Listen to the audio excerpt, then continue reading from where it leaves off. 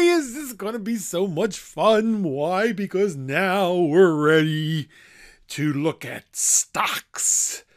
Sexy stocks, exciting stocks, risky stocks. Yeah, I know, no more boring bonds, folks. This is where it's at. This is where we get to participate in the growth and the dynamism of the great American economic machine and now the global economic machine. And we can see that it can make us very wealthy, but it can also make us very sad, as described by this popular email that was circulating around the internet in 2002. If you had invested $1,000 in Nortel Networks, you know, never even heard of them, have you? But they were one of the hot stocks of the internet bubble at the late 1990s. If you had invested $1,000 in Nortel Networks stock last year, you now would have $50. Instead, if you had purchased $1,000 of Budweiser beer, drank the beer, returned the cans, you'd have $78. So our stock tip for today is to start drinking heavily. Now, folks, it doesn't end. It's a cycle. In 2009, this same email was circulating around the internet, but instead of Nortel Networks, we were seeing AIG and Citigroup. And yeah, what's the next one? I don't know. Maybe next year, 2 years from now, we might see the same email with Twitter and Tesla and who knows, Netflix.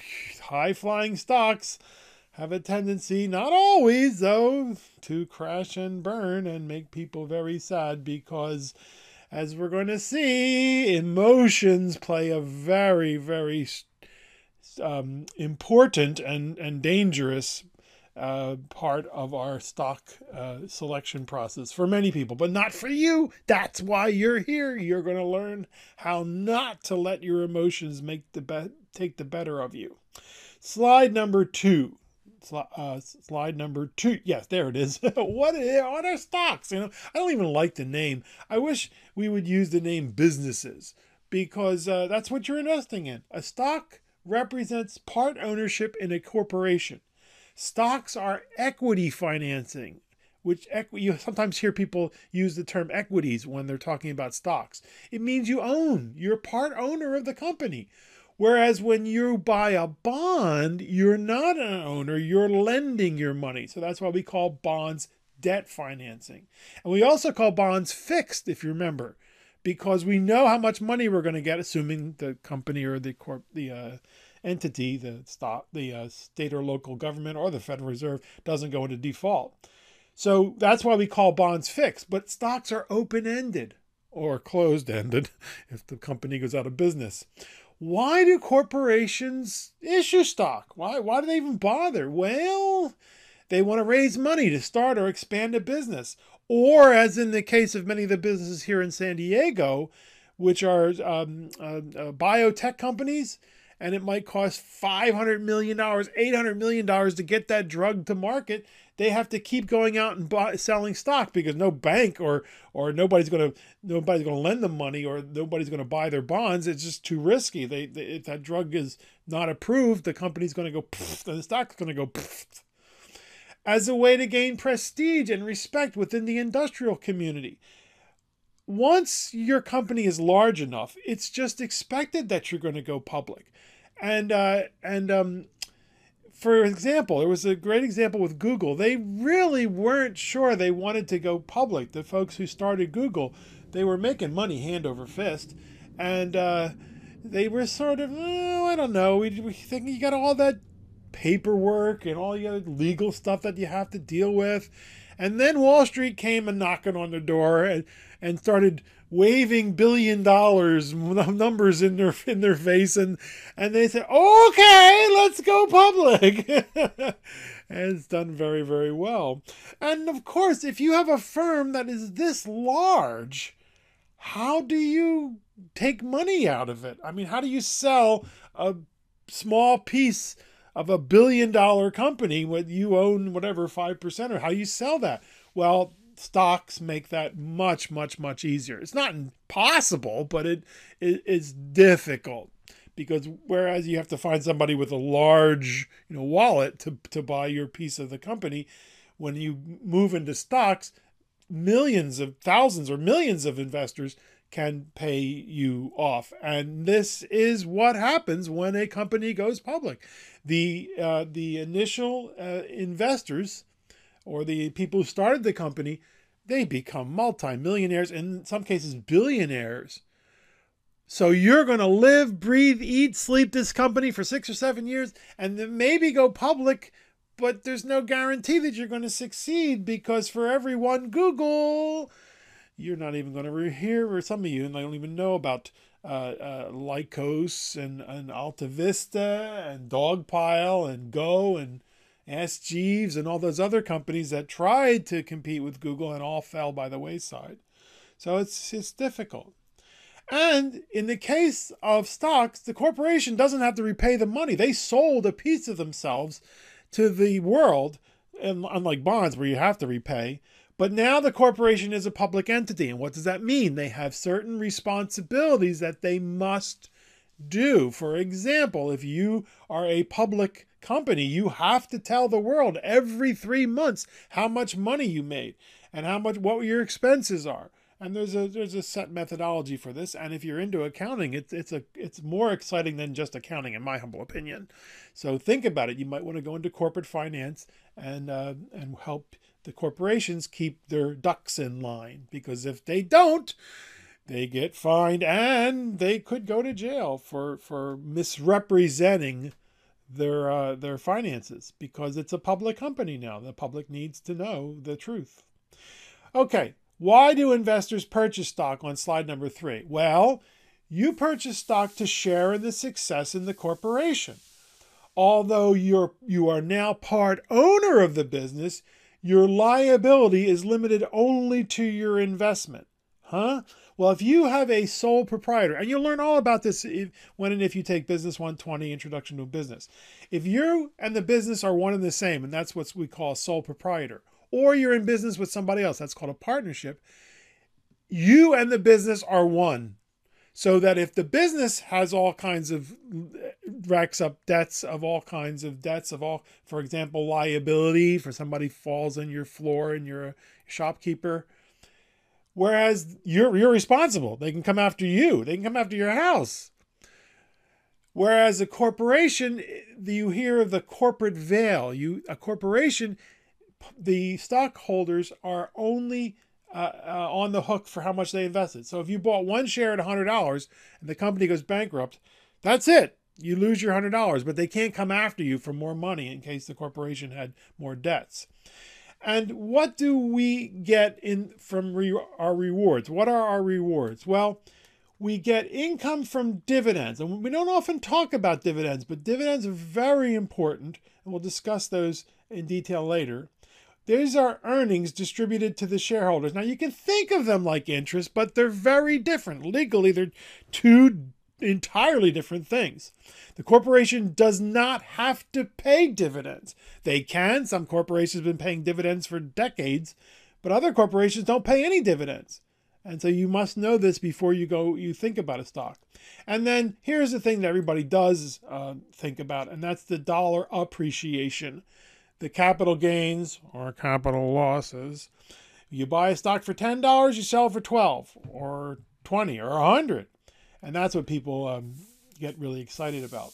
And then we talk about the possible increased value from stock splits. There is no increased value from stock splits, dear students. It's an accounting maneuver. Say you had one share at $100. And they split 2 for 1. That means they're going to give you 2 shares. Yippee! What happened to the price? It went down in half. So now you have, whereas you used to have one share at $100. That's $100. 1 times 100. Now you have 2 shares at $50. That's still 100. It's a psychological increase at best. And Warren Buffett has refused to split his stock since its inception. And now I think, actually, I should change it. I think it's higher than 280,000. I think I should have checked that. But he just always thought it was a gimmick. But there's reasons. There's technological reasons which are no longer viable, and then there's psychological reasons. Some companies will split their stock as a way to tell you, you know what, we think things are going really, really well. So we're going to split our stock, but we're not going to tell you that things are going really, really well, because if we do and then they don't, we can get sued. So about, I forget how many years ago, Qualcomm split their stock, but they didn't make any other announcements. And I said to I was in an investment partnership at the time, the investment club as they call them, and we owned Qualcomm. And I said, I think this is Qualcomm's trying to tell us something, that things are well, and they did really, really well. But that was a long time ago. Now they're doing really well again, but they're involved in all these court battles. I don't know about. I haven't followed them as much as I should have. We sold that a long time ago. Okay, so that's why investors purchase stock. Now, what are the historical returns? What can we reasonably expect from stocks? Well, historically, stocks have returned 8, 9, 10%. That's what I tell people. Actually, some have done better, okay? Some have done a whole lot worse. Traditionally, half of that return was from dividends. You see, stockholders used to expect 4 to 6% in dividends each year. That was as much or often more than the bonds returned in interest, since stocks were considered much riskier than bonds. In the 1980s, 1990s, dividends fell to 2%, and then finally to the bottom. They've never been this low again. 1% in 2000. Now we're talking aggregate. Remember, some companies don't pay any dividends. Some companies pay a lot of dividends because people kept saying capital gains were what people wanted. Then they went back up over 2%, and now they're a little bit below 2% again. But think about it, folks. Banks are paying 0.01% or 0.5% if you're lucky. So I guess stocks aren't such a bad deal, right? But people don't think about dividends. We will. We will learn how to calculate dividends. We'll see what dividend yield. We'll learn how to calculate dividend yield. And we'll see that dividends are very cool, in my humble opinion. The last 10, 12 years, people have not been interested in dividends. They've been more interested in growth. But the pendulum swings. Speaking of pendulum swinging, slide number 5. If stocks are the best long-term financial investment, how come they're considered so risky? Well, it's our emotions, dear students. For 2 decades after the crash of 1929, stocks were regarded as gambling by a majority of the population. This impression wasn't fully revised until the late 1960s, when stocks once again were embraced as investments. But then in an overvalued market that made most stocks very risky. Historically, stocks are embraced as investments and dismissed as gambles in routine and circular fashion, usually at the wrong times. Stocks are most likely to be accepted as prudent investments at the moment they're not. Now, who said this? One of the best money managers in the world. His name is Peter Lynch. He retired from investing a long time ago. But he's a genius. And the guy is a real down-to-earth kind of guy. But he's absolutely right. He called it his cocktail party theory. He was a money manager for Fidelity. And he ran the very famous Fidelity Magellan Fund. And he just crushed it. He made everybody else look lame. And he's just, he's plain speaking kind of guy. You can look him up on the internet and listen to him, listen to interviews with him. And he said he called it his cocktail party theory. He would go to a cocktail party, and the people would all be talking, and he'd say, "Oh, what are you? Oh, I'm a doctor. What are you? Oh, I'm a lawyer. What are you? I'm a money manager." And they'd all move away from him. They work in a mutual fund. They all move away. Why? Because stocks had done really poorly. And he thought, okay, this is a good time to buy stock. Okay, because nobody else wants to talk about them. Then he'd go to a cocktail party and he'd say, oh, what are you? Oh, I'm an architect. What are you? I'm a money manager. Oh, really? Do you have any good tips on good stocks? And then he knew, okay, stocks are probably fairly valued now. It's time to hold. And then he'd go to a cocktail party, and oh, you're an engineer. That's great. What are you? I'm a money manager. And he goes, oh, really? Oh, well, let me tell you about this stock my buddy just told me about. I don't know what the name is, but the symbol is ATIV. It's supposed to double in 8 months. That's when he knew, okay, time to sell. Because people now, when people are giving the money manager tips, it's time to sell. And sure enough, the market would crash, and then they go back to the cycle of people all moving away from at the cocktail parties. Okay, it's time to buy again. You don't believe me, do you? Well, let me show you here. Because on slide number 6, what you're going to see are the rolling 10-year periods. These are looking not at year to year, we're looking at 10-year periods. This happens to be the Dow Jones Industrial Average, we'll discuss later on. But it's a measure of how well stocks did. And so if we go back, we're coming out of the depression. Here's the depression here. And we see 10-year periods where the stock market actually went down. You put $1,000 in, come back 10 years later, you disappear for 10 years, and it's down. Not a whole lot, but it's down. And then here we are coming out of the Great Recession in World War II, and stocks went in two directions in the 1950s and 60s, up and way up. And then what did you hear people say here when it had done almost 20%? Oh, is it too late to get in? Yeah, it's too late to get in. Now's the time to be selling, because what happens next? 1960s, we have the civil unrest, and we have Vietnam, and the country's being torn apart because of that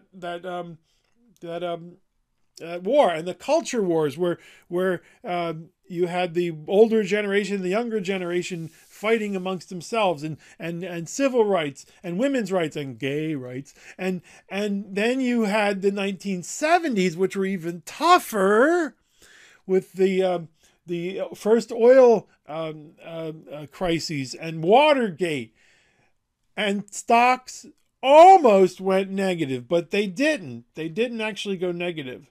They went and just barely touched to zero. But still, after 10 years, you would have done a whole lot better putting your money in the bank. And what did you hear people say? Ooh, is it too late to get out? Yeah, now's the time to get in. But emotions play such a big role in people's decisions, or at least they do in some people's decisions, but not you, dear students. After the next few weeks, you will understand that emotions are not to be even thought of when you invest. You must do your best to not even think about how you feel about your investments, and realize that if stocks go to zero, I mean, if we lose everything, assuming we buy, high quality, and we'll discuss the difference between some high quality and low quality stocks, that means the economy is gone, basically. There's no food at the Vons, there's no gas at the Chevron station, there's closed the gap, the cell phones don't work, and the water supply is either gone or it's dangerous. The trash isn't being picked up, the sewer system's backed up, the hospitals, the schools, the banks, the fire departments, the police departments are all... Yes, failure is not an option. And so if the world continues as it is, with changes, it's always changing, but capitalism might be the worst economic system humans have ever created, except for all the others. You just hang in there. Because what happened? Sure enough, here come the 1980s and the 1990s, and go technology and globalism and new productivity and computers and the internet, and the sky's the limit. And look at the stock market's going in two directions, up and way up, and you had almost 20% returns. And then you hear people saying in the year 2000, ooh, is it too late to get in? Yeah, right. Because then the internet bubble burst, and then we moved over to the housing bubble, and that burst, and you have to go back to the Great Depression to see negative 10-year returns, and you saw them at the end of the Great Bubble run-up. in the internet and the housing bubble, 2009, 2010. And what did you hear people say? You figured this out yet? Ooh, is it too late to get out? Yes, that was the time to be buying. And sure enough, the cycle starts again. Now, is it going to do the exact same thing? I don't really think so. I think it's not going to go as high as it did. It's not going to repeat this cycle again, but you don't know that. And I'm not worried about it because I'm just investing and hoping and praying and believing that we humans are not going to die in our own waste, blow ourselves up. The tsunami, meteorite, earthquakes, who knows? COVID, disco could return. Oh, folks, you just don't, you see, you're too young. You don't remember disco. It was a very difficult time. Men were walking around in high heel shoes. We didn't call them high heel shoes, and I never wore them, but it didn't last very long, about 6 months, and guys realized that, hey, you can't walk in these things. How do women do it? Okay, so the news is good. If we have a long-term perspective, if we just ignore the, ooh, is it too late to get in? Ooh, is it too late to get out? Then we should do well. But there are no guarantees, right? I had to add that, didn't I? Okay, slide number 7. What are the risks? Okay, let's talk about the bad stuff. Well, the company could fail. It could disappear from the face of the earth. You ever hear of Enron? Some of you probably have never heard of it, but not 20 years ago, it was the biggest failure ever. I mean, this was a company that was going to just revolutionize the energy industry, and they were lying. They were literally just putting debts on their books as assets. They were saying that this was a liability they had to pay, but they said it was an asset. And everybody thought, wow, this company's great. And I'm going to, the market as a whole could plummet. No, not could, will. We know it has. History tells us that it will. We just have to remember that, as long as we get up, put our pants on, go to work, produce the goods and services that keep us all alive, that we'll survive. The global investment risk. Well, this is when you invest outside the United States. And traditionally, most other countries did not have the same standards of accounting as the United States, but that's all changed. Many have better standards of accounting in the United States. They looked at us and they basically said, you know what, that's not me some too. We want to do what you're doing. And they were able to fix some of the problems that, we haven't, because they saw us and copied us and made it better. So we have to turn around and look at them and go, okay, yeah, that's not a bad thing to do. And then the currency fluctuations. Now, this is very subtle, and I don't know if I think I might ask you to remember this, but we discussed this in detail in Business 123, Introduction to Investments. Whenever you invest outside the United States, you have to remember that the U.S. dollar is not something that just is static. It rises and it falls. And as it rises and falls, it changes the value of your investments outside the United States. And it's one of those, remember the bonds and interest rates go down, bond prices go up. It's the same seesaw kind of thing. If the dollar gets stronger, that's great for us going overseas and traveling or buying goods from outside the United States. But our investments outside the United States automatically become worth less if all the things stay the same, and they never do.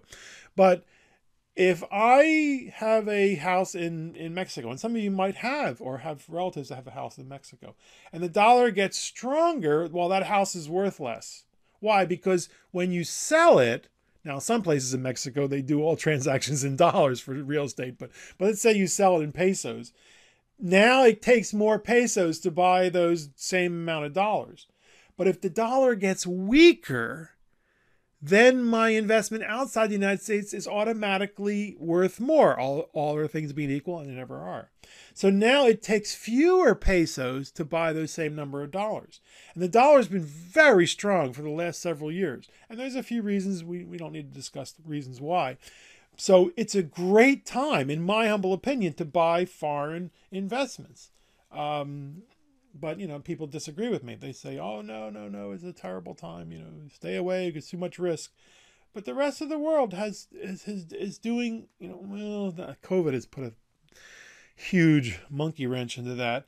but the rest of the world was doing the best they could to mimic us and create a better standard of living for their people. And it sounds like an advertisement, but I'm serious. I am absolutely serious.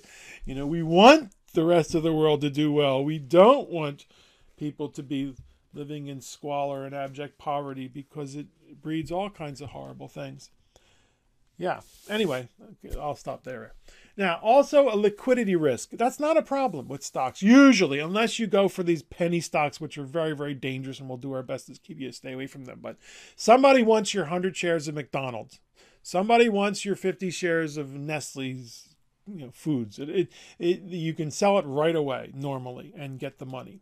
Cool? Unlike real estate, which is a big problem with... not insurmountable, but a definitely big problem with real estate. It's not a liquid investment. Okay, how can we reduce the risk of stocks?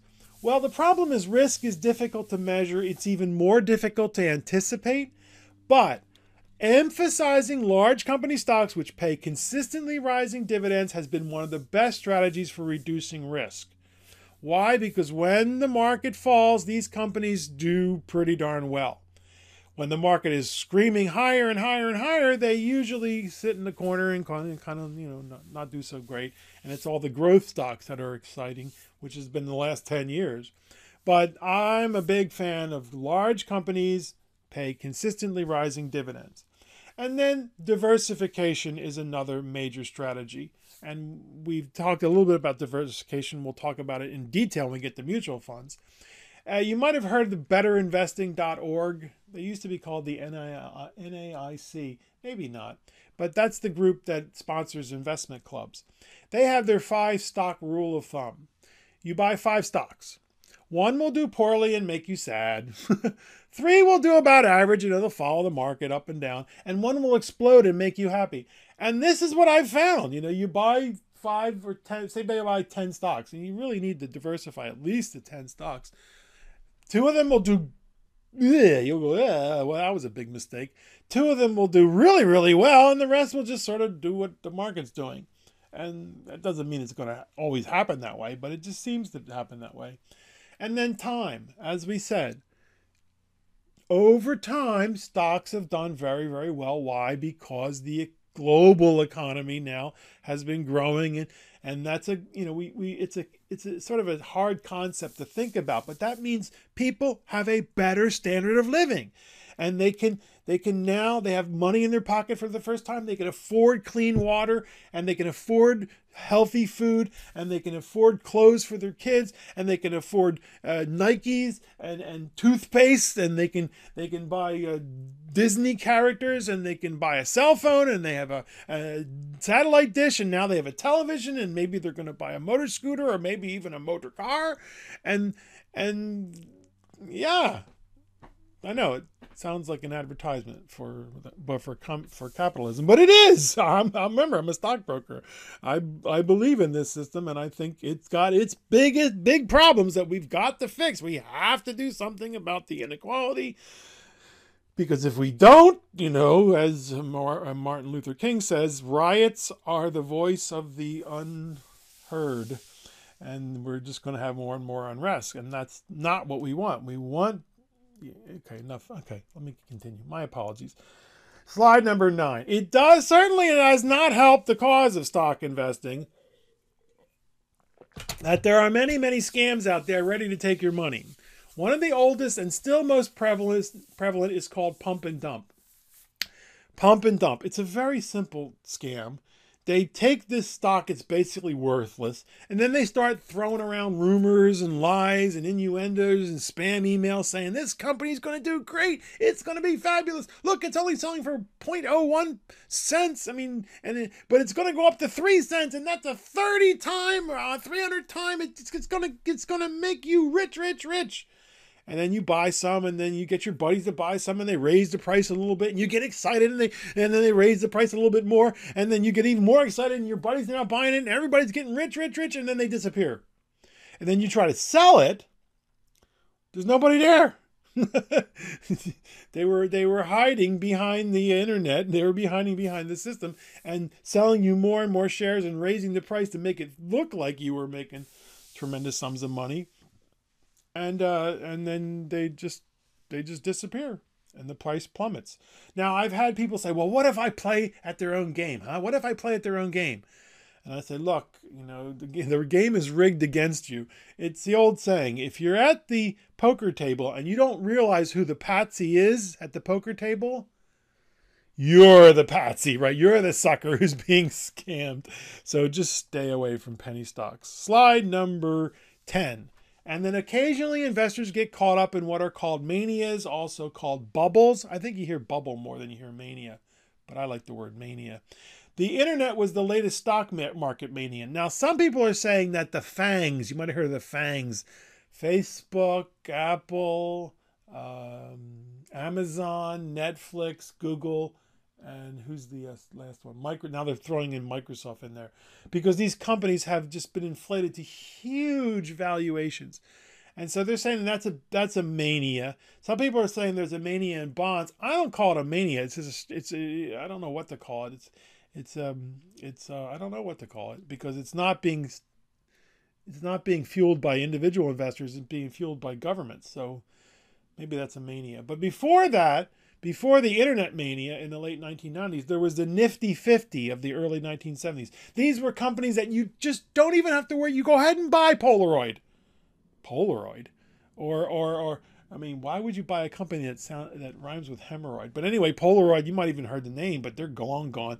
Xerox, where are they? Calcomp and Tektronix, you never heard of those.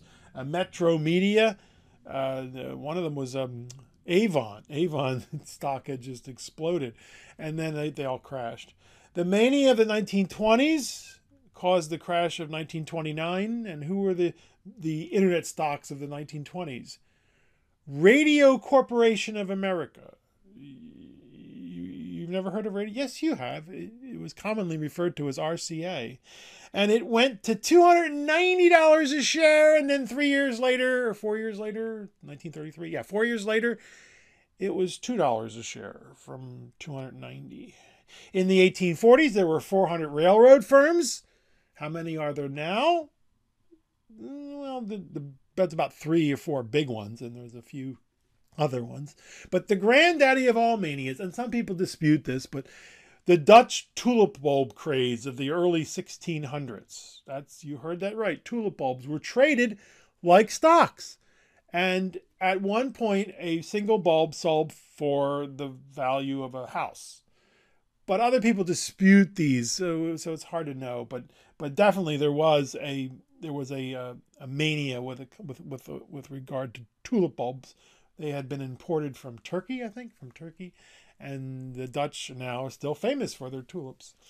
Each time the phrase was, "It's a new era, it's different this time. The old ways of valuing stock are gone."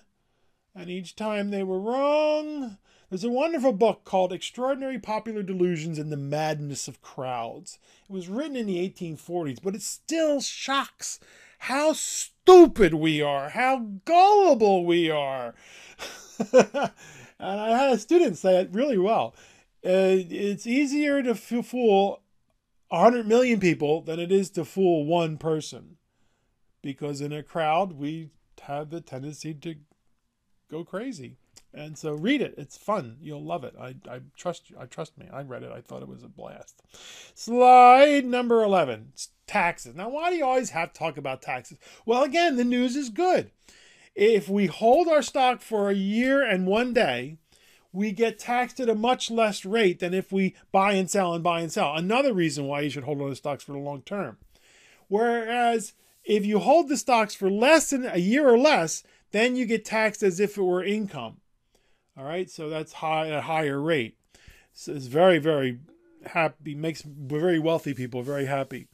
And dividends were traditionally taxed as income, but now, again, they are taxed at that same low long-term capital gains rate, which, as we said, has been a huge windfall for the very wealthy.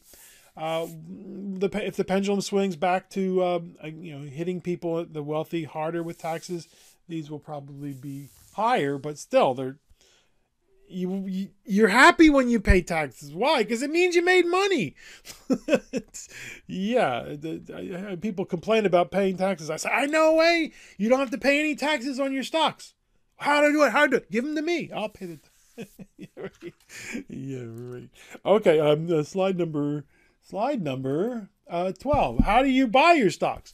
Well, the traditional brokerage firms would charge a lot of money for their services, and we'll discuss the how the brokers make money now.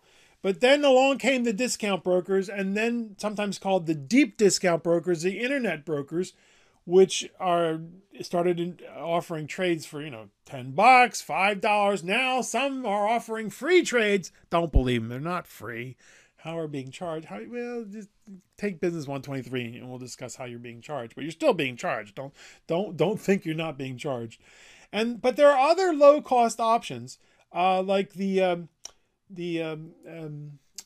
dividend reinvestment plans that you can get through individual companies, mostly large companies, or from other entities such as the betterinvesting.org folks that coupled with a company called Folio Investing to allow you to do dividend reinvestment plans. And what are these?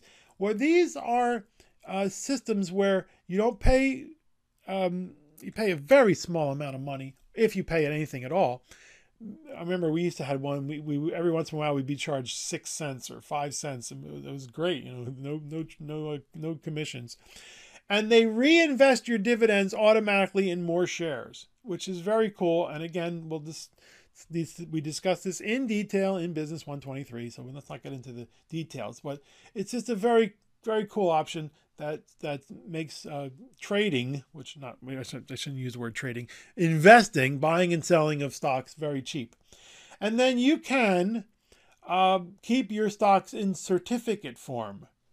Don't do it. Please do not do this. This is for the kind of people who stuff their money in the mattress. But these certificates now, which are basically long gone, everything's electronic, make collector's items, believe it or not. And so there's a little presentation in Canvas and on wonderprofessor.com that shows you some of the certificates of the past. And it turned out that people were buying one share of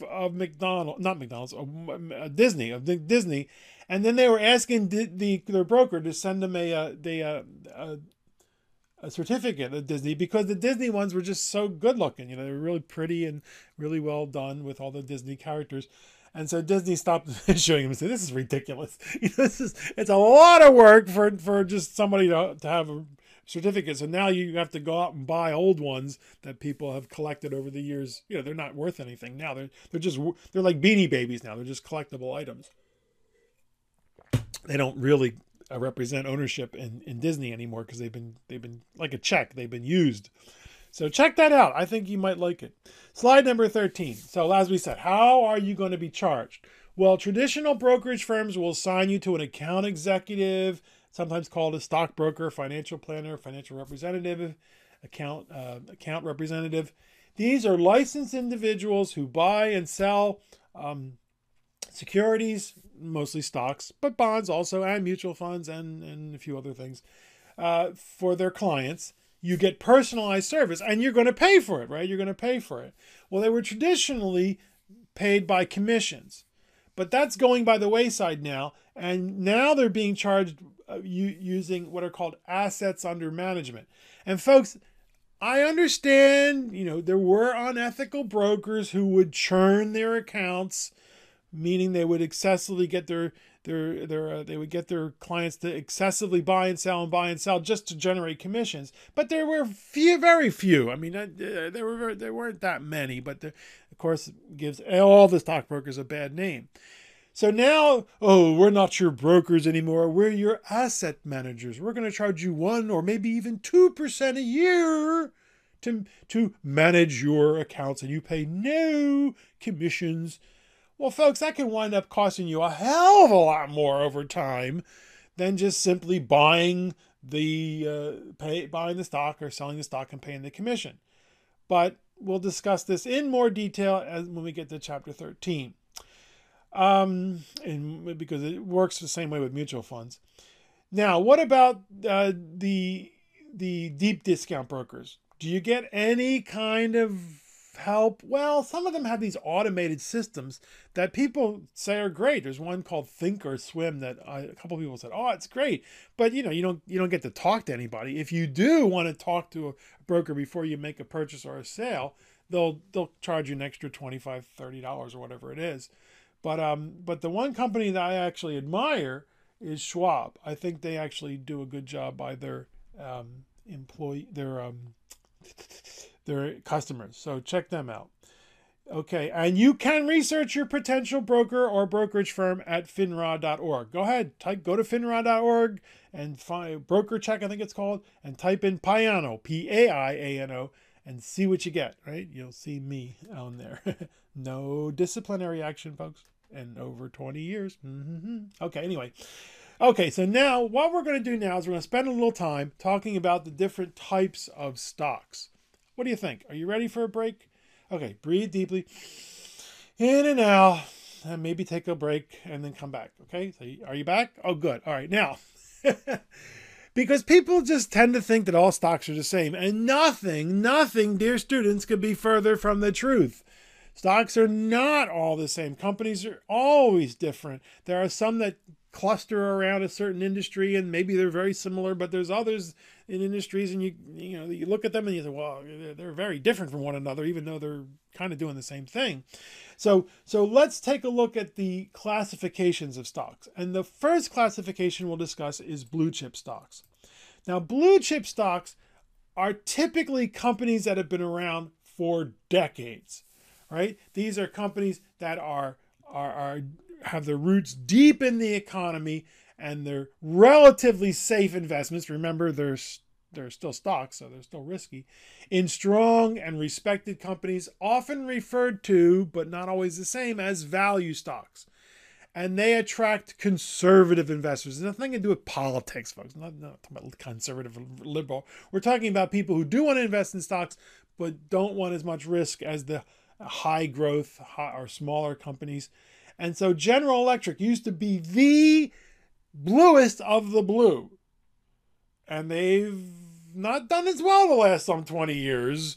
Some people might say, well, they're no longer a blue chip stock anymore. AT&T used to be one of the bluest of the blues, and then AT&T kind of went by the wayside, and now this is the new AT&T that was actually purchased by one of their spin-offs, Southwest Bell, SBC Communications, Southwest Bell.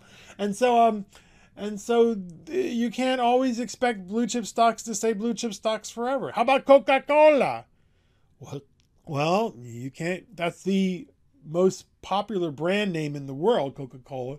But people are drinking fewer and fewer cups of cans and bottles of fizzy sugar water with a brown crayon stuck in it. So Coca-Cola is starting to see the handwriting on the wall. They have to reinvent themselves some way, and they're trying. Okay, so who are the blue chips now? The Walmarts of the world, right? Who else? Home Depots of the world. ExxonMobil. Well, now the energy companies are sort of taking it on the skids. So would you include the FANGs, the Facebooks, the Amazons.com as blue chip stocks? Well, McDonald's would say, hey, they haven't been around 20 years. Okay, how about income stocks? These are companies that pay higher than average dividends. They are normally slow growth companies in mature industries. And who are we talking about? Utilities. SDG&E going anywhere, folks? San Diego Gas and Electric? No. People don't want to take cold showers in the dark. So they don't do really, really well when the market's screaming higher, but when the market goes down, right, people are not going to want to take cold showers in the dark. And banks. Banks for many, many years were stodgy, boring, reliable, kind of like bonds. But then they got really exciting and started doing really stupid and crazy things in the 1990s and the 2000s, and then we had to bail them all out. And now, thankfully, they're becoming stodgy and boring, income-oriented vehicles. Cool? So you start to see some differences? Now let's take a look at the growth stocks. On the other side of the tracks are the growth stocks. These are the stars. They are earning above average profits of all firms in the economy. Their growth rate is 15 to 20% or higher, and it might not sound like a lot, but if you grow at 20%, that means in 3 years, you'll be twice as tall as you are now. Often no dividends at all, or a small token of dividends. Why? Because the profits are being reinvested back into the company. They need the cash to grow the company. The stock price should go up as business grows, but usually they're very volatile. What did we say about volatility? You bought the stock for $11.88 and you sold it for 30 cents? Yeah. What are the examples? Intel, HP. Wait a minute. Are Intel, HP, and Microsoft growth stocks anymore? Well, not like they were 20 years ago, 25 years ago. Microsoft is doing pretty well in their cloud business. But Intel is feeling the heat, folks. They are really feeling the heat. They're being attacked from all sides. Qualcomm, and then who's that other company? AMSL, ARM, or something like that. And then, of course, AMD is always nipping at their heels. HP, what's going on with HP? Well, they're struggling to survive also. So who are the growth stocks today? Right, the FANGs, as they're called. The Farcebook, Medusa.com, Amazon.com, Apple, and Titter, and Google. Those are the growth. Those are the stars. Those are the stocks we hear most about. But you got to be careful, because you're riding a swift horse, and if you fall off, if all of a sudden the horse goes up lame, the stock price falls very, very hard. But these are the companies that most people are interested in. They're the stars. Now, what about cyclical companies? Oh, cyclical companies are companies that follow the business cycle and of advances and declines in the economy. What does that mean? Well, when the economy is doing really well, people are getting raises, new jobs. What do they go out and do? They go out and buy a new car. What's wrong with the old car? I don't know. I like that new car smell, right? If the economy's not doing well and people are losing their jobs, are people buying new cars? No. So you can watch these automobile companies, and you can see them follow the business cycle. Economy goes really well, they do really well. Economy does really badly, they do badly. And so it turns out that most all companies that make stuff, materials, timber, chemicals, steel, and now computer chips, right? Because everything has a computer chip in it. The more stuff that is built and created, the better these cyclical companies do. The fewer things that are being created, the worse they do. And then on the other side of that coin are defensive stocks. Now we're not talking about defense, not talking about companies that make bullets and guns and bombers and submarines. We're talking about companies that make food, like Kellogg's, or consumer staples, as they're called, toilet paper, soap, right? Shaving cream, Procter & Gamble, Tide, they make Tide. And Pfizer is a company that makes drugs. If the economy's doing well, do you take more insulin? No. If the economy's doing badly, do you take fewer doses of insulin? No.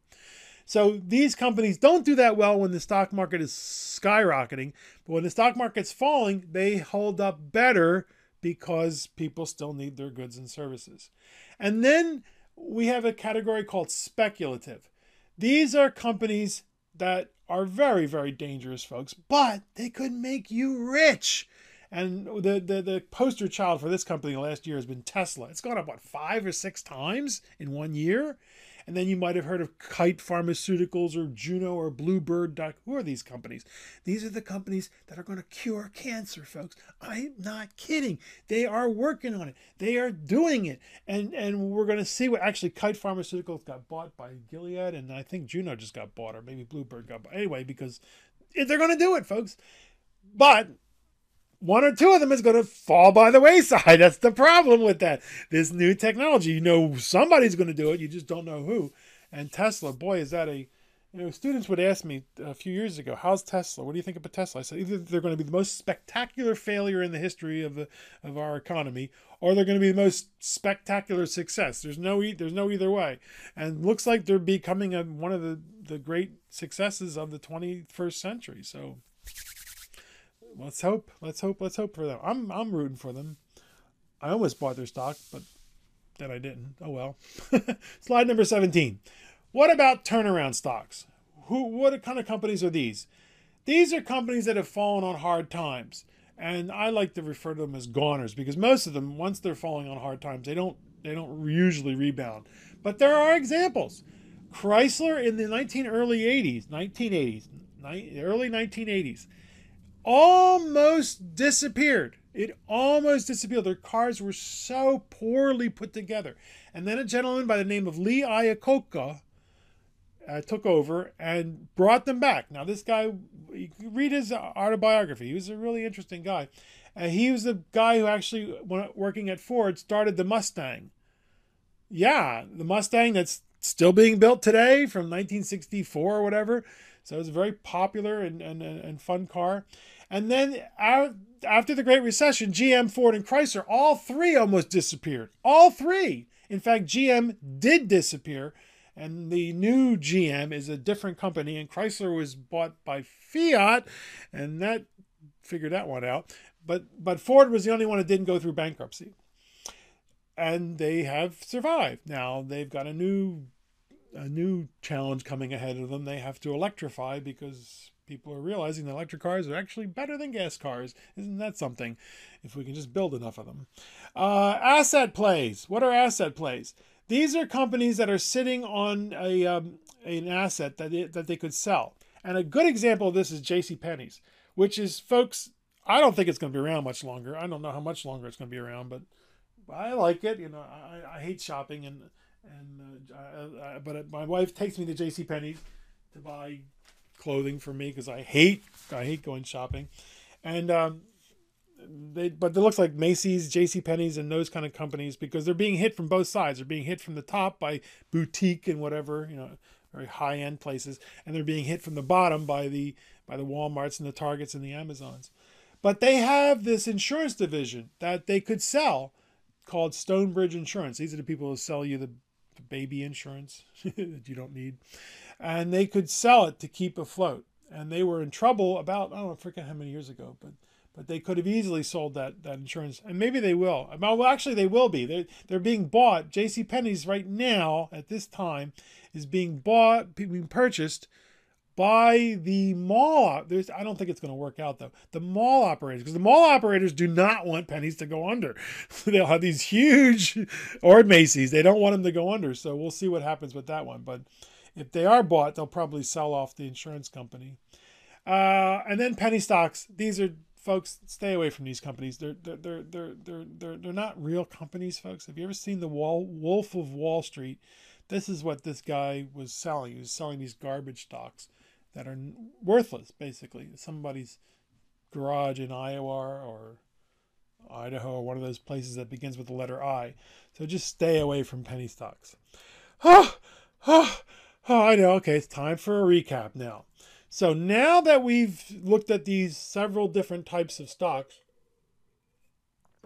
let's see if we can identify the companies and what kind of stocks they are. Now, some companies fit in more than one category, and some companies don't fit in any category, or they're just sort of, they're little oddball companies. Have you heard of Johnson & Johnson?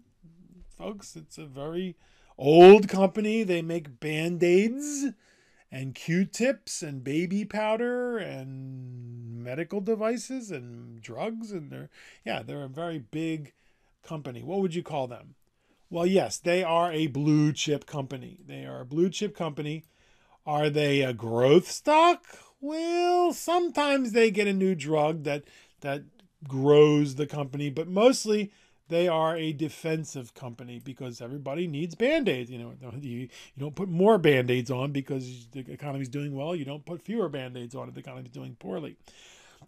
And they've paid dividends for many, many years. So you could say they're an income stock, but the income's not that great. What about ExxonMobil? Again, another storied company that's been around for over 100 years in one way or the other, one form or the other. Used to be Standard Oil. And yes, they are a blue chip stock. But what do we know about oil? It's very cyclical. Indeed, when the economy is doing well, oil is one of the basic ingredients in almost all materials, and not all materials, but many materials, plastics and synthetic materials. Drugs use a lot of oil. Chemical plants use a lot of oil. Fertilizers and pesticides, yeah, and then of course gasoline. So it's very cyclical. How about Google? Yes, Google is one of the poster children for a growth stock right now. Oops, that was a mistake. The growth stock. So yes, they're one of our. Are they paying dividends? Yes, they actually are paying dividends, but not very much. So we'd expect dividends to come down the line later on. Now, what about SDG&E? Right, it's a defensive stock because people don't want to take cold showers in the dark, and they pay a decent income. Not too bad. Who are General Mills?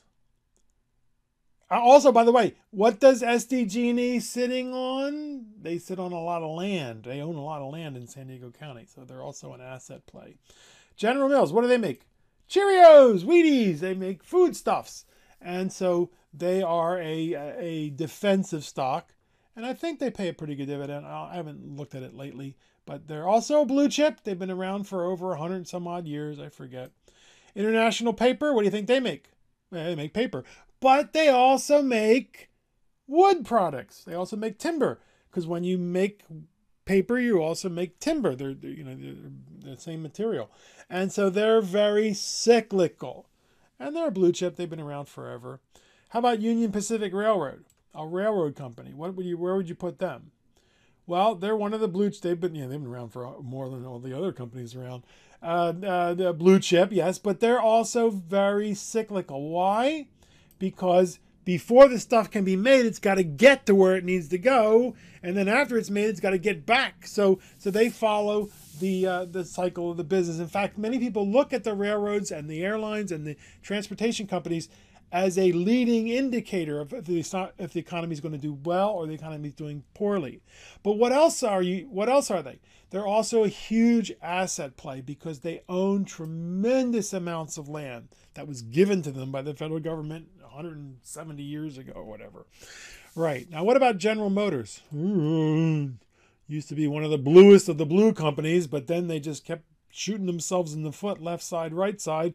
And in 2006, I was looking around saying, they're going to go bankrupt. And that was the time that the CEO was saying, we don't want to hear this story about us going bankrupt. We just don't want to hear it. And then 2 years later, they went bankrupt. So they became, they still are a cyclical company. Cars are cyclical, but they also became a turnaround. And so far, it looks like they've done pretty well. They're actually selling more Buicks in China than they're selling in the United States. So they're trying to become a global player, and they're handling it. What about Flim Flam Incorporated? They sell blue steam. It's really cool, folks. It's going to be a whole lot better than their previous product, which was a left-handed smoke shifter, which didn't do very well. And then the bacon stretcher really didn't do very well. Right, it's a penny stock. It's a scam. Don't believe them. You don't even never heard of them, but it's only selling for 2 cents. You could buy a whole bunch for 2 cents, and it goes down to 0.02 cents, and you've lost 99.99% of your value. And then what about General Dynamics? Who are they? If you're going down to NASSCO shipyard, now the General Dynamics keeps getting bigger, and the NASSCO keeps getting smaller and smaller. They're a defense contractor. Yeah, they do make bullets and planes and jet aircraft and submarines and all kinds of stuff like that. Where do you put them? Well, many people would call them a blue chip company, but they're also a cyclical company, but they don't follow the cycle of the business cycle with recessions and growth spurts. They follow geopolitical cycles, how much wars are going on and the like. So there's an example of a company that's very difficult to pigeonhole. Cool. So if this piques your interest, then consider Thinking About Business 123 Introduction to Investments, where we go into much more detail about the different types of stocks, and we ask you to research different types of stocks. We're going to ask you to do a little research, okay? A little bit, but not much. Are you excited? I hope so. Go back over, make sure you understand this, and we're ready for our next presentation, where we will start to discuss the places that stocks are sold, how they're sold, and start to look at some of the measurements of how we can value a stock and say, well, what are you really worth, Mr. Stock? Well, Miss Stock, what can we reasonably expect from you in the future? Cool? Okay. Questions, you know who to contact. Dear students, we are so very proud of you for making it this far. You are awesome.